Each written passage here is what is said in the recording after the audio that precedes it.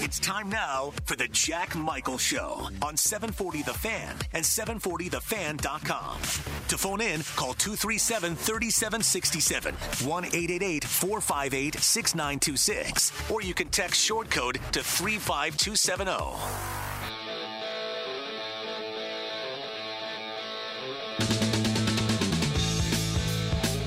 Good afternoon and welcome to your lunch hour. Derek Hansen, Brad Anderson in for Jack Michaels here on the Jack Michaels Show. Smorgasbord of sports with the baseball playoffs underway. And, well, I think the whole world is outside of Southern Texas pulling for the Seattle Mariners. And you're like, oh, my goodness, how did you blow that game up 7-3 going in late in the game? And then I thought I was watching the Minnesota Twins. The bullpen imploded, and the next thing you know, the Houston Astros are becoming like Michael Myers. They just don't go away, right? Well, it is something, isn't it? Yeah, they are there, and they're going to be a team to be reckoned with. How much do you think that organization, I mean, they obviously want to win a World Series because they don't – it's going to take the kind of the cloud that hangs over 2017 away a little bit. So they're probably as desperate for a World Series as anyone. That's in the playoff field. Yeah, in some ways, yeah, I'd say so. That maybe maybe adds a little more validity to it, perhaps, because I mean, yeah, some of the perpetrators from that team, including one that played shortstop for the Minnesota Twins, are not on that squad anymore. And it's but Altuve's still kind of the face, and true, Verlander, true. And you get. Verlander, by the way, if you can get to him and you can't beat that team, that's not a good sign. I mean, you have that's the problem. You had him right there, right, and then you let it get away. That's the big one that got away. Momentum in baseball, they always say, is on your the next day's starting pitcher, but that one's going to hurt. You would have got game one on the road.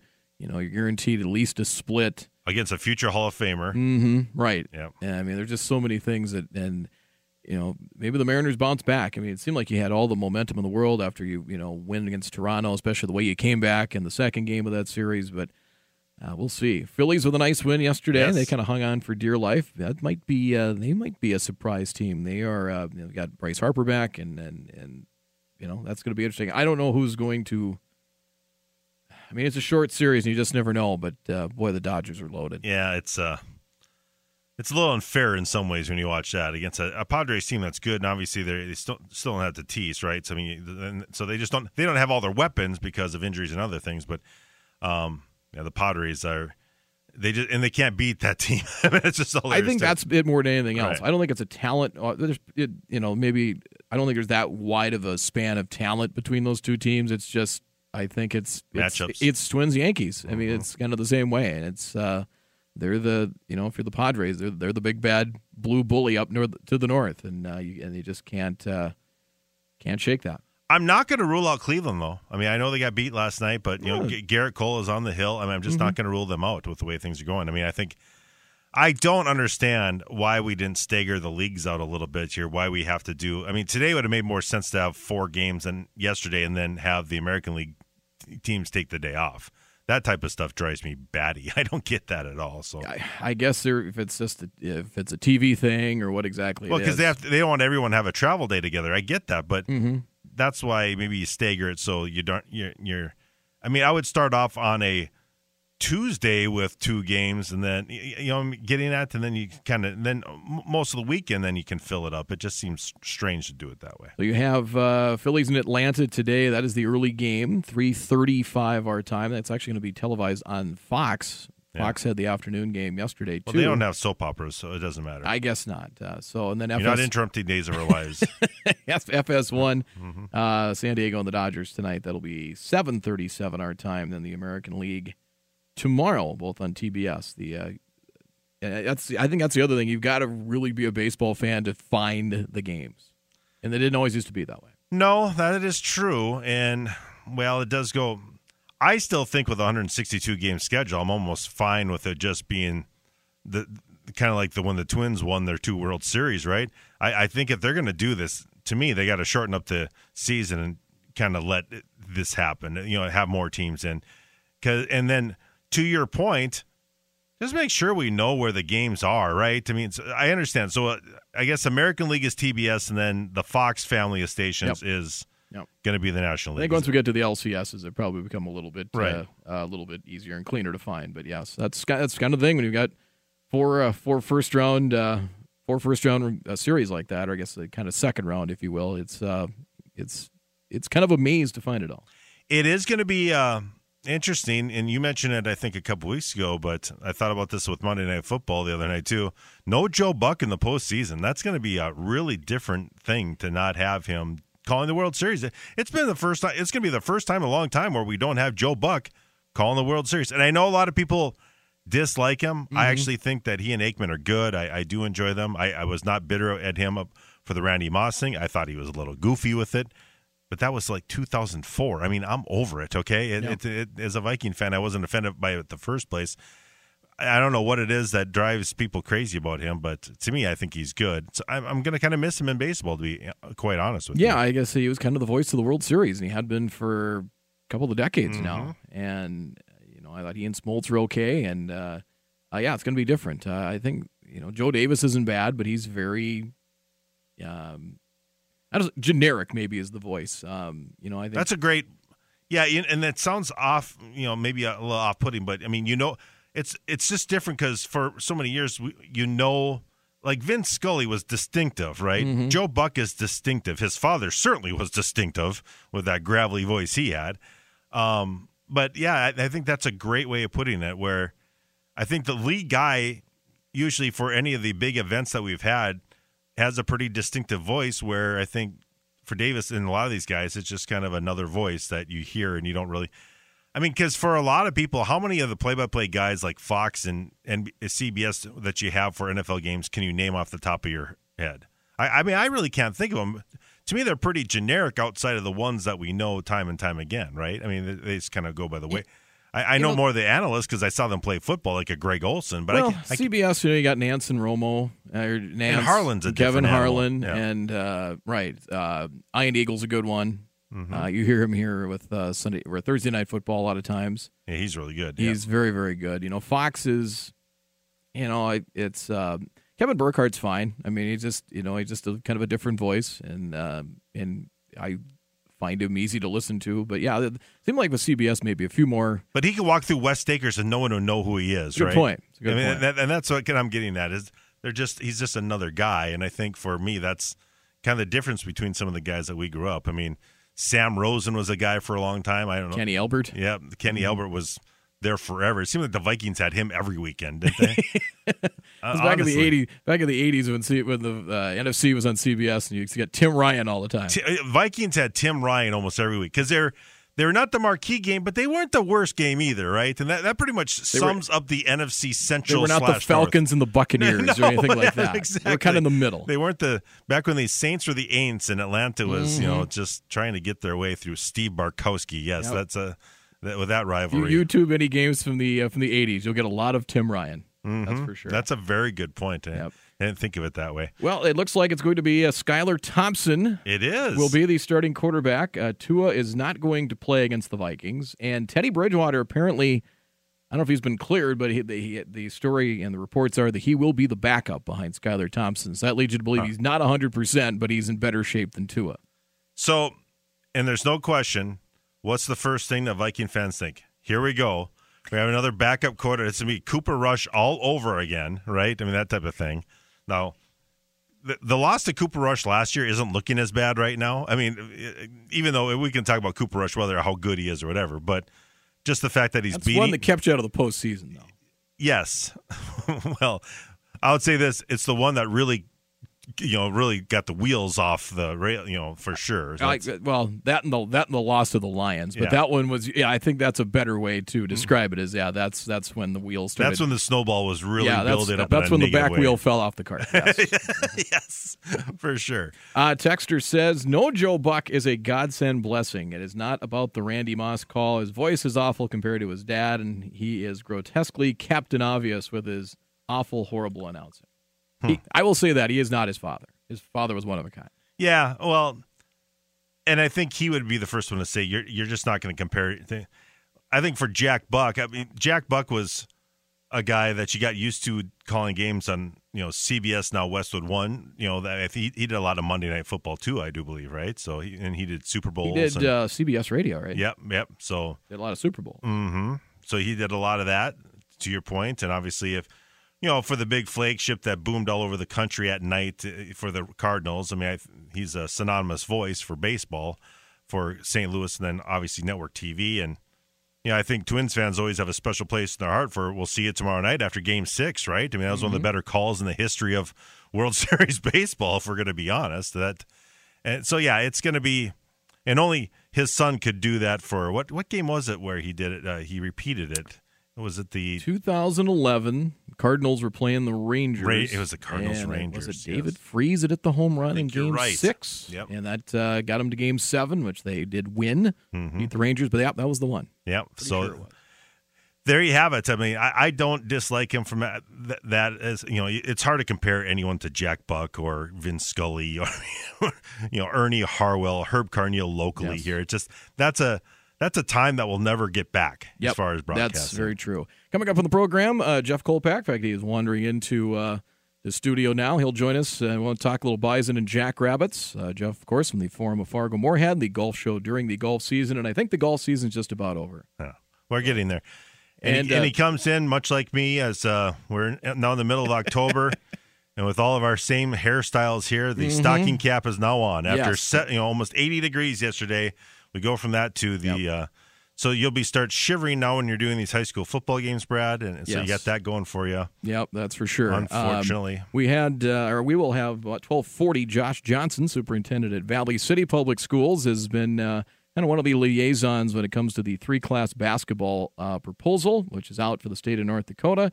Schools have had some time to look it over and have to say yay or nay on this. And we'll get an update from him on that. We had him on back a couple of months ago, and we'll get an update from him on how that is progressing and see what kind of what he's heard for and against. I know the multiplier issue on that, and we'll kind of get some more info from him on that. I know there are some schools that are kind of against that, so we'll see. They would like to explain to me the multiplier. Students not attending their geographical school of residence at a public school will be assigned a multiplier factor for enrollment. So I think I think it affects private schools more than the public schools. I see. So and there are some private schools, even some out west, from what I have been told, that are not in favor of that. Okay, that's interesting. Yeah, does North Dakota do like Minnesota, and does lunch? Free and reduced lunches? Does that account for anything like it does in Minnesota? Or that would be a question we can ask him. Yeah, that is a good question because it's a little out of whack, I think, in my home state. I mean, just yes, I would agree with that. Yes. Yeah, I mean, Minneapolis North and 2A is just a little weird, but we'll chat about that. That'll be a good question as you mentioned for that.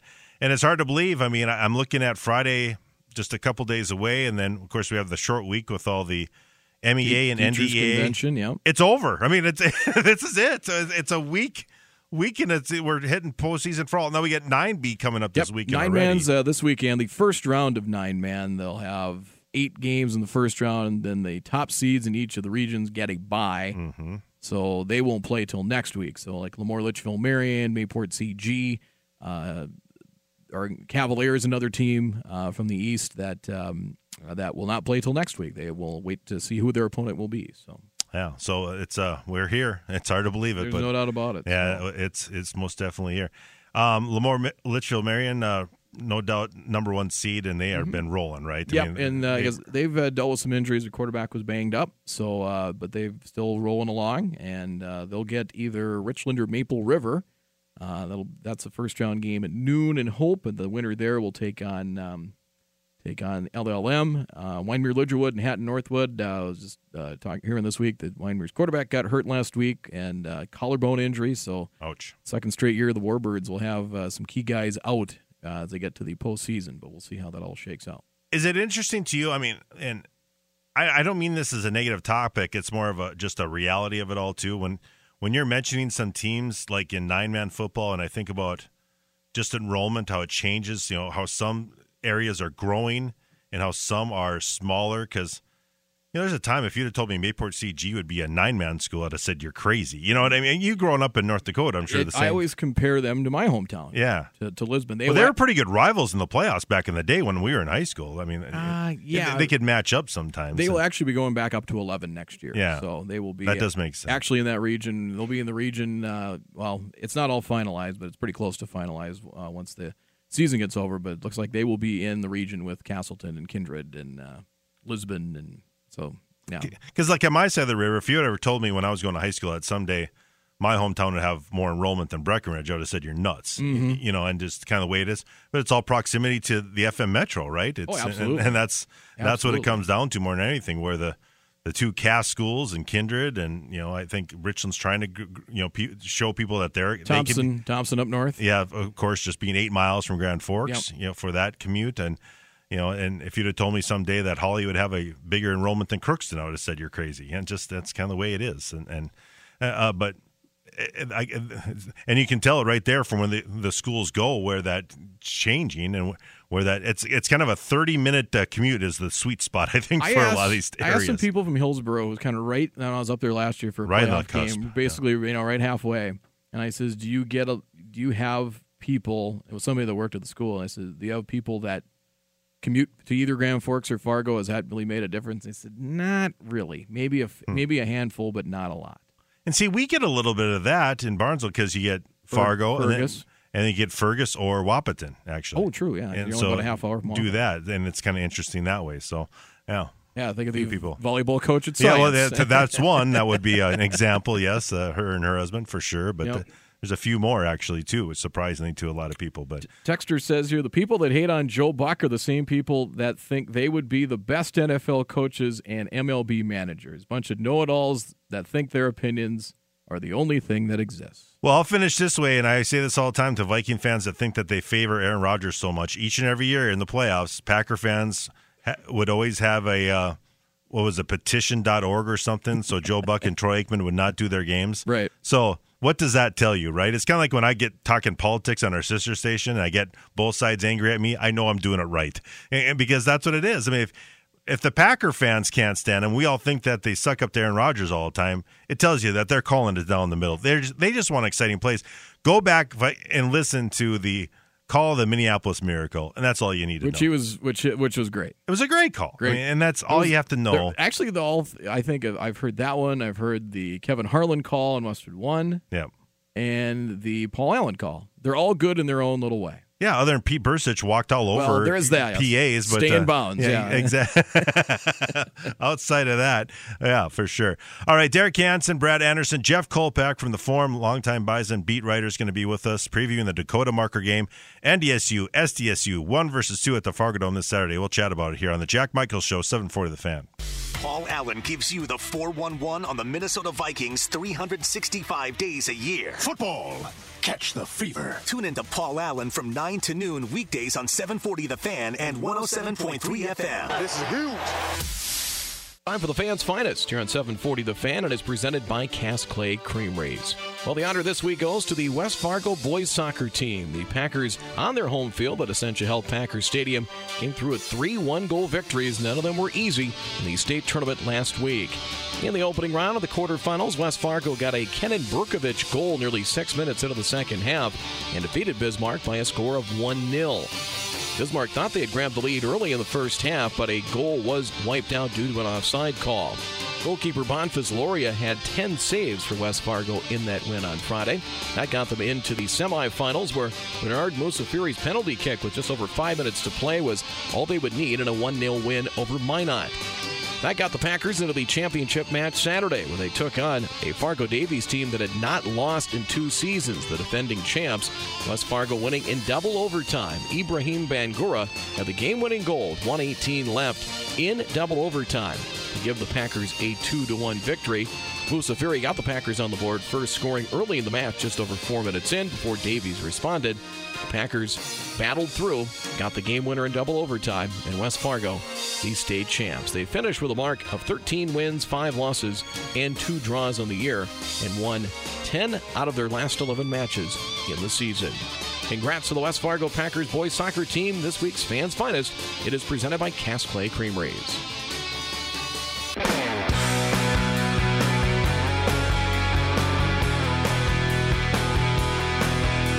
Welcome back. Jack Michael Show. Derek Hansen, Brad Anderson in for Jack. Jeff Kolpak, longtime Bison beat writer, here with us from the Forum and also host of the Golf Show throughout the spring and summer here on 740 The Fan. Jeff, how you been? So it hasn't rained since when, July or something like that? Feels like that, yeah. And I'm walking in here. It's grappling. It's sleeting. Yep. It's pounding my head. I'm doing the extra mile. I almost didn't come in. Wow. Well, okay, I want to do this just for you because you always appreciate a good grand entrance. yes. Oh, thank you. I feel better. Yes. I don't know if that makes it any better for you. We should have started this off with it then, Yeah, this is how you do it. The pomp and circumstance going. We should have done like the Randy Macho Man Savage entrance. What's that? Or Ric Flair. With or we could go Timmy Trumpet. Close Encounters. I think the last time I saw grapple or felt grapple, more appropriately, Grapple. Was grapple. I don't know. You're right. Daryl Richardson always told me it was grapple. Was 2010 or 11 at Missouri State. Dom and I are doing a pregame show, just getting pounded. Was that the Jose Moeller 3-0 game? That was 09. Oh, it was 09. Could have been 09.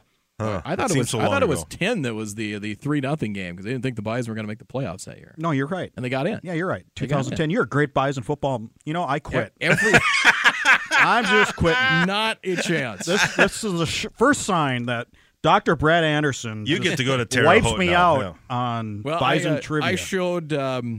I showed Kolpak the picture of Rochester where I was at the Rochester Public Stadium. Well, that's a beautiful stadium. where where That science was much nicer than I was going to Terre say Haute. Rochester greater than Terre Haute. Yeah, Is it really? Oh yeah.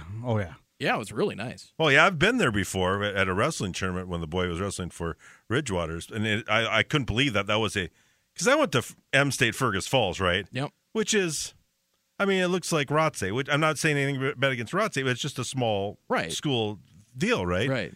And to think that they're in the same league as Rochester, it looks like a big metropolitan high school type of thing, right? So Well, I've been to Stillwater lately. That high school stadium looks like something. I'm calling Terre Haute hotels like 2 months ago, thinking, okay, I'll get a jump start on this. It's Terre Haute, and I couldn't find. It took forever to find rooms, and everywhere I go, what's going on there? And they go, Rose Hallman Homecoming. I go, well, Indiana State's football's playing. No, Rose Hallman football homecoming. Division III school. Wow, It dominated That's the tough. town. unbelievable. Well, So The Fighting Engineers. Did That's you their go to nickname. KOA or something? Begged and pleaded. Had to overpay, which is going to make my boss real happy. fantastic. Well, I guess there might be a few hotels booked for this weekend too. People don't realize that how many people come to Fargo on the weekend, like are from out of the area for home games. Oh, it's there's a lot of season ticket holders from out of the area. Yeah, And drive it's 3 just like hours. UND hockey, absolutely. You go on UND hockey game days, right? There's just a train from Fargo to Grand Forks, and the same way with Bison football. I did a story on that a long time ago, and I should update it, but where the actual season ticket holders are, and you'd be surprised. It's not from just Fargo or Moorhead or West Fargo. A It's lot of Bismarck, all a lot of, western oh North yeah, Dakota. they make a weekend of it. I had my previous employer before I came back here full time 6 years ago. For Tyler Access is from Leeds. They were graduates and season ticket. They used to come all the time. I don't know if they still do, but yeah. And you speak of UND hockey. A couple that from the cities every weekend home series for Grand Forks. So I know people flew in every weekend. The wow, UND. that's crazy. Well, you and I were at Matt Ence's press conference the other day. Little gamesmanship there, saying South Dakota State they're the best team. No, in the I country don't. right now. I think he's right. I think South Dakota State's playing more like the number one team in the country than NDSU is. Well, I don't know how you can debate that. especially defensively. Well, especially defensively, but and offensively, it's about South Dakota State hasn't lit it on fire. Mm-hmm. But when I look at the history of this game, and you look at the history of NDSU's championship teams, what South Dakota State is doing on defense is what the Bison did all those years, and that's stop the run, be stout up front, rotate a lot of players, really good at linebacker, pretty good on the back end, really good at corner, and that's what I see in South Dakota State right now. Yeah. Well, and I think to your point with the offense, the bad news is you turned the ball over 4 times. The good news is you turned the ball over 4 times and still won the game. I mean, and that's one way of looking at it, but they got to clean that up. They can't do that this weekend. Yeah, 3 fumbles at South Dakota, 3 fumbles at Indiana State. It's just so uncharacteristic of this program. And you go, okay, that was just a game or that was just a fluke. But no, we're 6 games into the season now, guys. And that, to me, it's a trend. Yeah, and that trend that's got to go away. I think it kind of started with the Arizona game. Not so much the number of turnovers, but when they occurred in that game. Yeah. Well, and that was the 3rd game of the year, so it's. Is there still time to turn it around? Absolutely. Sure. I mean, of course there is. Good teams play their best at the end of the year, and good teams correct their mistakes as they go along. You don't make the same mistake twice. That's kind of why I'm still in the business, I think, because you screw up early, you maybe didn't get a story right like you should have, and don't do it again. And well, that's just that was made clear to me at a young age. Yeah, I bet. There's no question about that. Do you think Tucker Kraft will play this week? I mean, they kind of sent out kind of a tweet from kind of out of the blue there, but you think he might? Do I think he'll play? I do think he'll play. Do I think he should play? I don't think he should play. Gotcha. Because of a high ankle sprain, you better be darn sure that is 100%. I'm talking about his NFL future here. Sure. I'm talking about what this young man has in store, in January, February, and whatever, and beyond. It's one thing to come back against a team that's probably not as physical, but to come back against NDSU, which it is going to be a slugfest, he better be 100%, or else I think he's mortgaging and risking a pretty bright future there. When you look at Cam Miller, it was pretty obvious when your guys were talking to him yesterday that he knows that he's over and he wants to get this win. So and I think the seniors kind of along with that, they want to get that rock back, and that's something he doesn't want hanging over his head as far as his legacy here. No, and he's he owns up to it. He's such a stand-up guy. I go back to the Missouri State game last year when he came in for Quincy Patterson in the second half and rallied them to a win. And I asked him after the game, and this is when the transfer portal was really getting going here. I said, why didn't you transfer? You could have transferred. The Northern Iowa quarterback transferred the 2nd or 3rd game of the year when he found out he wasn't the starting quarterback. And he said, it's just not how I was brought up. It's not what I do. His dad's a high school head football coach, and that wouldn't have sat well with his father, he said. And that's just not how he is. So, yeah, he owns up to it. You got to root for guys like that, just the way they carry themselves and are honest about it. Yeah, like I say, I've always appreciated. He's very straightforward with his answers. They're very well thought out, but they're very straightforward answers. So, offensively, I was visiting with Zach Mathis. We'll probably play that back tomorrow. A wide receiver, and there's a young man that had a solid game. He's gone through a lot, and we talked about. There are some Bison fans that say, they just can't throw the deep ball. They're just not a deep threat. It'd be nice to stretch the field once in a while, but this is a chain-moving offense. Do they need to have a deep kind threat? of spoiled with Christian Watson, aren't we? Yeah. I mean, that's the way. That's where that comes from. Do you need a deep threat all the time? I'm not so sure about that. Braylon Henderson isn't slow. I mean, the guys aren't slow. Zach Mathis has gotten loose once. I don't think, and it's obvious that they're not going to find that one deep guy this year, that they're going to have to spread it around, and I think that's fine. You got Hunter Lipke, the best player in the FCS, in a lot of people's opinion, and so teams are going to have to guard against what he does up front. So I just don't think you need to play better defense about NDSU. That to me, it's not about offense. It's about playing better run defense. It's about filling gaps better. Tackling better. Well, that apparently got better against Indiana State, but that's Indiana State, which scored 3 offensive touchdowns all year coming into the game. So that's a little alarm clock. That's a little going there bothersome, too. yes. Yep. When you're used to the defense being such a dominant part of what they do, obviously, year in and year out. And these are just facts and stuff we're throwing out. It's basic stuff, really, we're talking about. I'm not sitting here ripping on the team. I'm just calling it like it is. Mm-hmm. And I think the head coach probably echoed those things too. And very much so. In the press conference. I think I know Mike McFeely asked the question, "What do you like about this team?" And he's like, "Hey, we're 5-1." He says, "But I just don't. Not there's untapped potential, but there's more there." And which I think is kind of scary. They're 5-1. They've been able to good enough to win, 5 of the 6 games, but you feel like there's something more. But a good coach, I mean, that's how you coach is you coach your team to its potential, not to the record. and just scraping by 31-26 at Indiana State. Yeah, enjoy the victory, the 24-hour rule. But, man, you got a lot of work coming back. I mean, Now you're facing a team that there really isn't a lot of wiggle room, apparently. Well, I mean, let me ask you this, because, I mean, just kind of looking at and I was at my niece's birthday party, whatever, we're at a restaurant. You could see after the game was ending, I mean, it did not look like a victory. It really didn't. I mean, just there wasn't a lot of celebrating, and Coach Jens after the game and the interview and all that, it wasn't really the rah-rah, sis-boom-bah type of thing. That was my first question to him after the game and we're sitting there outside the end zone in Terre Haute. He's talked to Gus Bradley and all that, and then it was time to get down to business, and I think my question was something like, you say you enjoy every win. That's always a prerogative and an imperative thing to do, but is that getting more challenging to enjoy every win? I can't remember what he said. Yeah.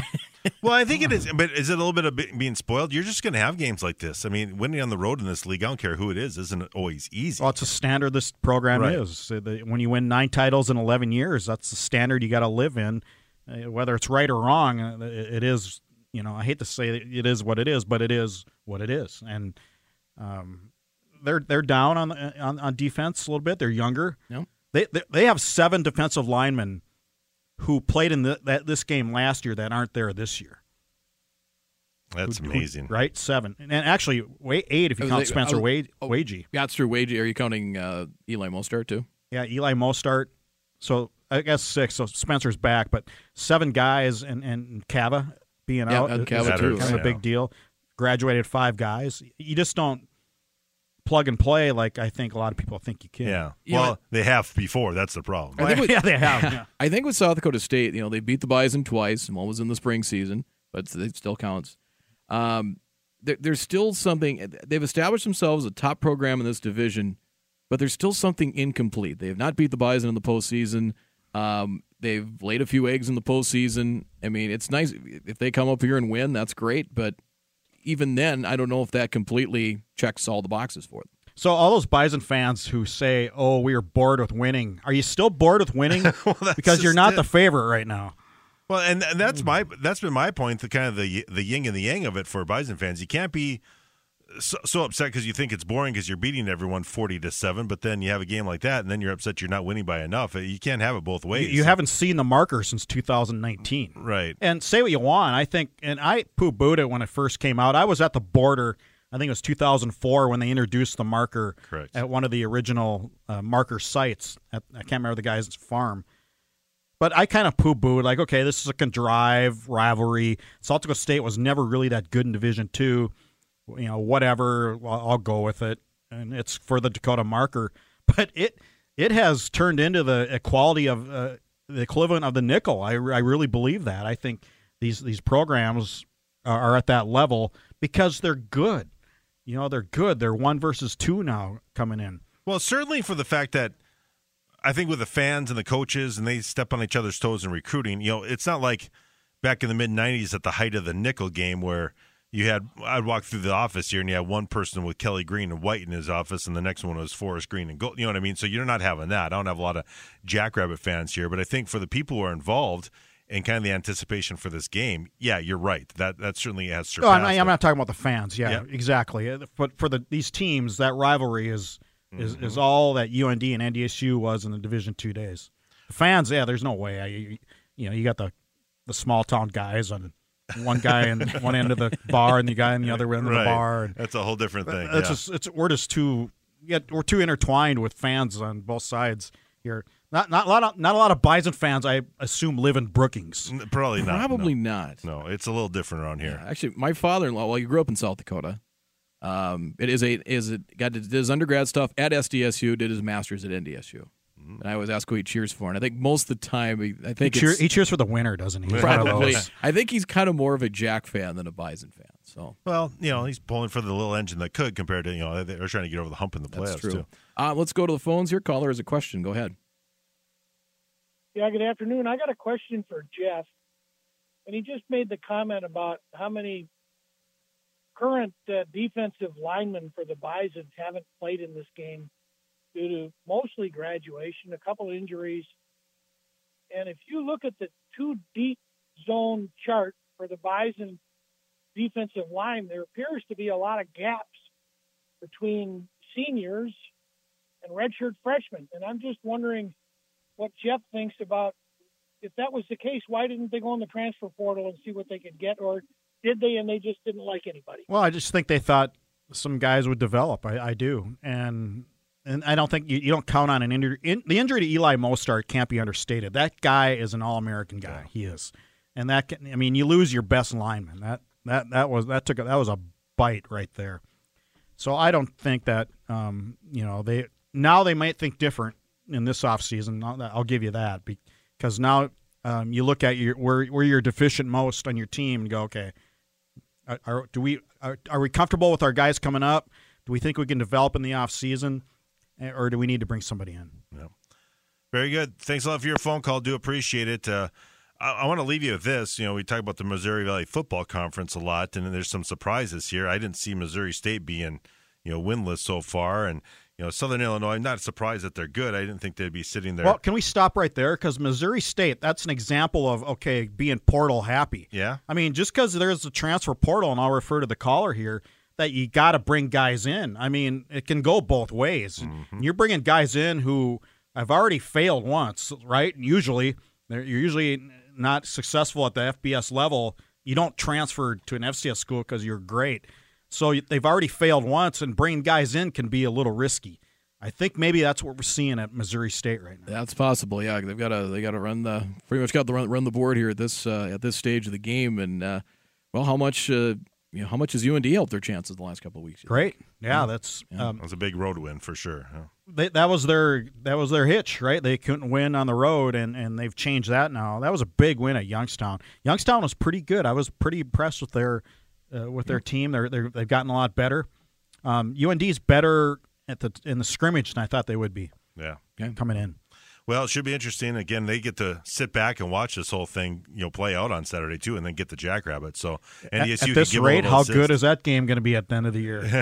now bring back the nickel, huh? Well, put the Hawk logo on one side. I just said that yesterday to Eric and Tyler over on our sister station. I said, why are we waiting on this? Bring back the nickel. And is it because in case NDSU goes to the FBS and has to cancel the series again? Or I mean, is that even a possibility? Because you and I talked about the FBS thing, how tough it really Sign is. me up right now. Yeah. Look at James Madison. My God, number 25 this year. Yeah, but where are they going to go? The Boca Raton Bowl? I mean, they can go back to Frisco? Oh, yeah. I'll go to Boca Raton. Well, I'm sure. Well, yeah. I know Frisco like the back of my hand. It's time for new blood. That's the other bowl you can go to in the Sun Belt. I know Frisco better than South Fargo. Well, they can go to the Tropical Smoothie Frisco Bowl. But Coastal, too. I mean, Coastal did the same thing. Yeah. Oh, Myrtle Beach? Coastal Carolina.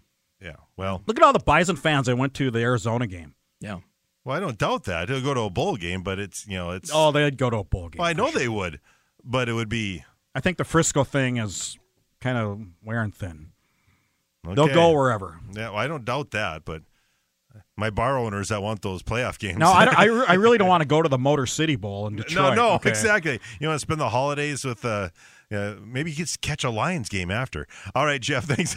Good to see you guys. Thank you. Longtime beat writer for The Form, Jeff Kolpak with us. Again, host of the Golf Show on 740 The Fan. We're going to talk a little three classes in North Dakota for basketball. Will it finally happen? All that and more coming up. Derek Hansen, Brad Anderson with us here on the Jack Michaels Show.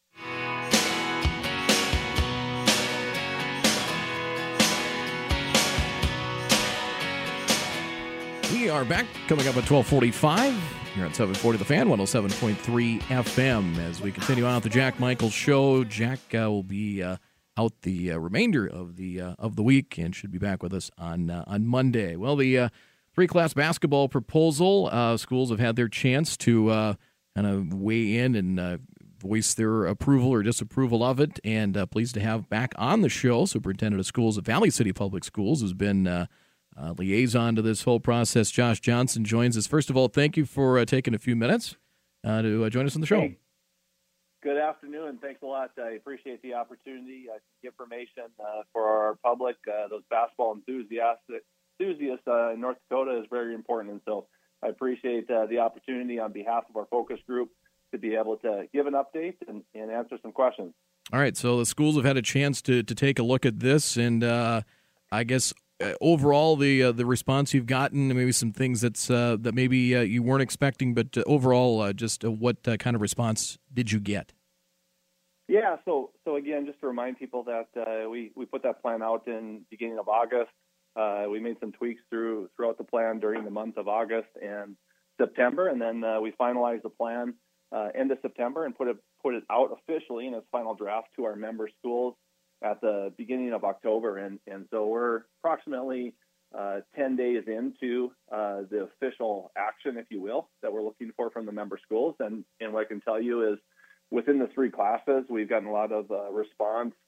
Majority of that response so far has been from our Class B schools. There's 74 total teams in that division, proposed class, and so far we've had a third of them that have responded with their support, and so we have asked schools to provide us with their support or no support, or making a decision by the end of October. So they have until October 31st, and so at this point, I know a lot of school administrators are bringing this information to their board, and so we're waiting anxiously for those responses, but optimistic right now so far with the response that we've had.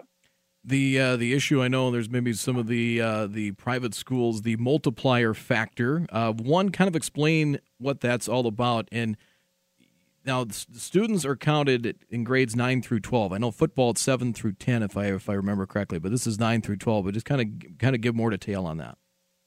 Yeah, you bet. You're right. The multiplier, I think, is the most talked about portion of our proposal at this point. And again, the focus group used the multiplier to be able to bring about balance between schools across the state of North Dakota. And so what we have done is for any student residing out of a school district, out of a boundary, would be considered as a 2. So in Valley City here, any students outside of our district would be considered as 2 if they're in grades 9 through 12. The thing about for our private schools is all of their students are considered as 2 by Century Code and the definition of a public residence. Their boundaries are different, as we all understand and know. And so that is, I think, the point of contention, if you will. And so what I like to compare or relate when we look at similar-sized schools, use Bishop Ryan as an example, where you have 85 kids approximately. Well, down the road from Valley City here, you have Barnes County North with an equal number of students, 85. And I think we can all step back and say the 85 in Minot, North Dakota, attending Bishop Ryan are a little bit different than the 85 students at Barnes County North in Leal, North Dakota. And so that, again, was the purpose of the multiplier, to try to bring about equity and balance across the state of North Dakota. And so, again, it's just not specifically to our private schools, but it's also those resident or urban schools within the metro area. So is that something, I think, when I guess for some of the smaller B schools, if they want to remain in the lowest class, I guess they would look at that as a positive? Because I think it's, I don't have to tell you, one of the biggest gripes that a lot of people have, obviously, is the traditional tournament with a lot of private schools in that. Yeah, and you're absolutely right. And so, again, I think that's why we're getting a lot of support from our Class B schools, is because, again, I think it brings about the competitive balance. And the tournaments have been relatively predictable. It has come back to the success factor of our private schools in Class B, as well as those metro schools, such as a Kindred or a Castleton and Thompson and the others. And so I think that, again, by moving those schools through the middle class, it's going to bring about more opportunities for our Class B schools who haven't had that success in the last 15, 20 years, to be able to allow their students to be able to compete and have success and be able to be represented at a state tournament. I've always brought up, and Brad's going to laugh at me, would there ever be talk of like 3 classes and then 2 tournaments, and you have like let's say you did B with a traditional B, and then you had like the A and then the double A, and then kind of mix and match, so you have some of the bigger schools facing off, maybe in the semifinals you've paired up. Because me being from Minnesota, they did that for a couple of years, and it was really popular. And having that, because like a Central Cass versus a West Fargo in the semifinals or something like that. I'm getting at in the state tournament, because there's so many schools in A right now that get to go to the tournament, and not that many schools that are really in the class itself. Sure, that has not been any feedback that we've received from the member schools. Of course, we've gotten a lot of response and opinions on tournament format and structures of the classes and cutoffs between the different divisions. But one thing I can tell you, and probably for the listeners that have been around the state of North Dakota for a while, there used to be a North Star division, and I think that was structured very similar to what you're referencing, where you had a Devil's Lake, a Bishop Ryan, a Langdon, Harvey, I believe, was in that at one point, Rugby, and I think that structure was in a format similar to what you're referencing. Yep, that was the third Class A conference back in the day. As far as the tournament formats, so because you have the Double A, I think would be like the current Super A, and then you would kind of mix and match with some of the regional and state tournaments. What kind of feedback did you get on that? I think there's a lot of excitement when you look at that middle class, and right now we've broken up between an East region and a West region. There's a lot of enthusiasm when you start thinking about the teams that are going to potentially be competing in that middle class. And so, just as an example, you have Wahpeton, Oak Grove, Valley City, Kindred, Lisbon, Central Cass, Northern Cass, Hillsborough, Central Valley. That makes for a pretty doggone competitive tournament format. And so we looked at the different structure of the weekend, when those tournaments were going to be played. And so, there's opportunity for, I think, some adjustments to be made as the time goes on, and we learn some things. If this plan reaches the 60% support from our member schools, is proposed to the NDHSA and ultimately approved, there's going to be some changes that are going to have to come with that. And I think right now, as the focus group has dove deep into putting together this proposal, put a lot of work into it, listened to the feedback from our member schools, we've put out these concepts and ideas, and I think the feedback has been generally very positive from our schools. A couple other questions that have come up is scheduling. The focus group has been committed, again, communicating that scheduling needs to be done on a local level. This is not something that the NDHSA has done or wants to do. And so the question of, are we playing a district tournament, or are we playing a region tournament? And so, again, reiterating to our member schools that scheduling can be done on a local level. So therefore, a Central Cass may be able to play outside of the middle class and play a traditional rival that they've had with Richland, as an example, who is in the Class B. And so that's one part of it. Travel is another question that's come up as relates relative to the regions and the tournaments. And so travel has become part of the necessity, if you will, in creating competitive balance across the state of North Dakota. We travel for co-ops. We travel currently for tournaments. We travel all over the place, and it's not talked about right now. And so it is part of the conversation we have right now. But if we want to bring about competitive basketball in North Dakota, I think travel is going to be a necessary part of it. Yep, probably true. With the Class B, you've got it broken down into to 8 districts. So District 1, for example, would be Enderlin, Wyndmere, Lidgerwood, Maple River, Hankinson, Richland, among others, Sargent County too. Would it be a district tournament, and then they'd take how would that break down from like districts into regionals? Yeah, that's the intent right now is that, again, like we said, that districts and regions would be able to have that capability of some right now play the district tournament out before they get to the region tournament. Mm-hmm. And so we don't want to take away that authority in this proposal. For those region 2, as an example, they play the super regional out. And so District 3 and 4 in our proposal, we want to still give them that authority to be able to say, hey, we want to play a super regional. What that looks like needs to be decided within the region. And so our proposal, of course, right now is presented that here's what the district model would look like. You play a district tournament, you qualify the 4 teams into a region tournament, and 1 places 4, 2 places 3. And so then that plays out, ultimately leading to representatives playing in a state tournament. And so, again, some of that is going to have to be worked out on a local level. And I think North Dakota is well known for maintaining that local control, and I think people appreciate that. I guess that leads to my final question here for now, Josh, is how much of this is set in stone, or is this still very fluid? Yeah, the proposal right now is set in stone. And so we have until October 31st to be able to garner the necessary support following the NDHSA procedure, which says that we have to have 60% of member school support documented, and that's equivalent to 75 member schools.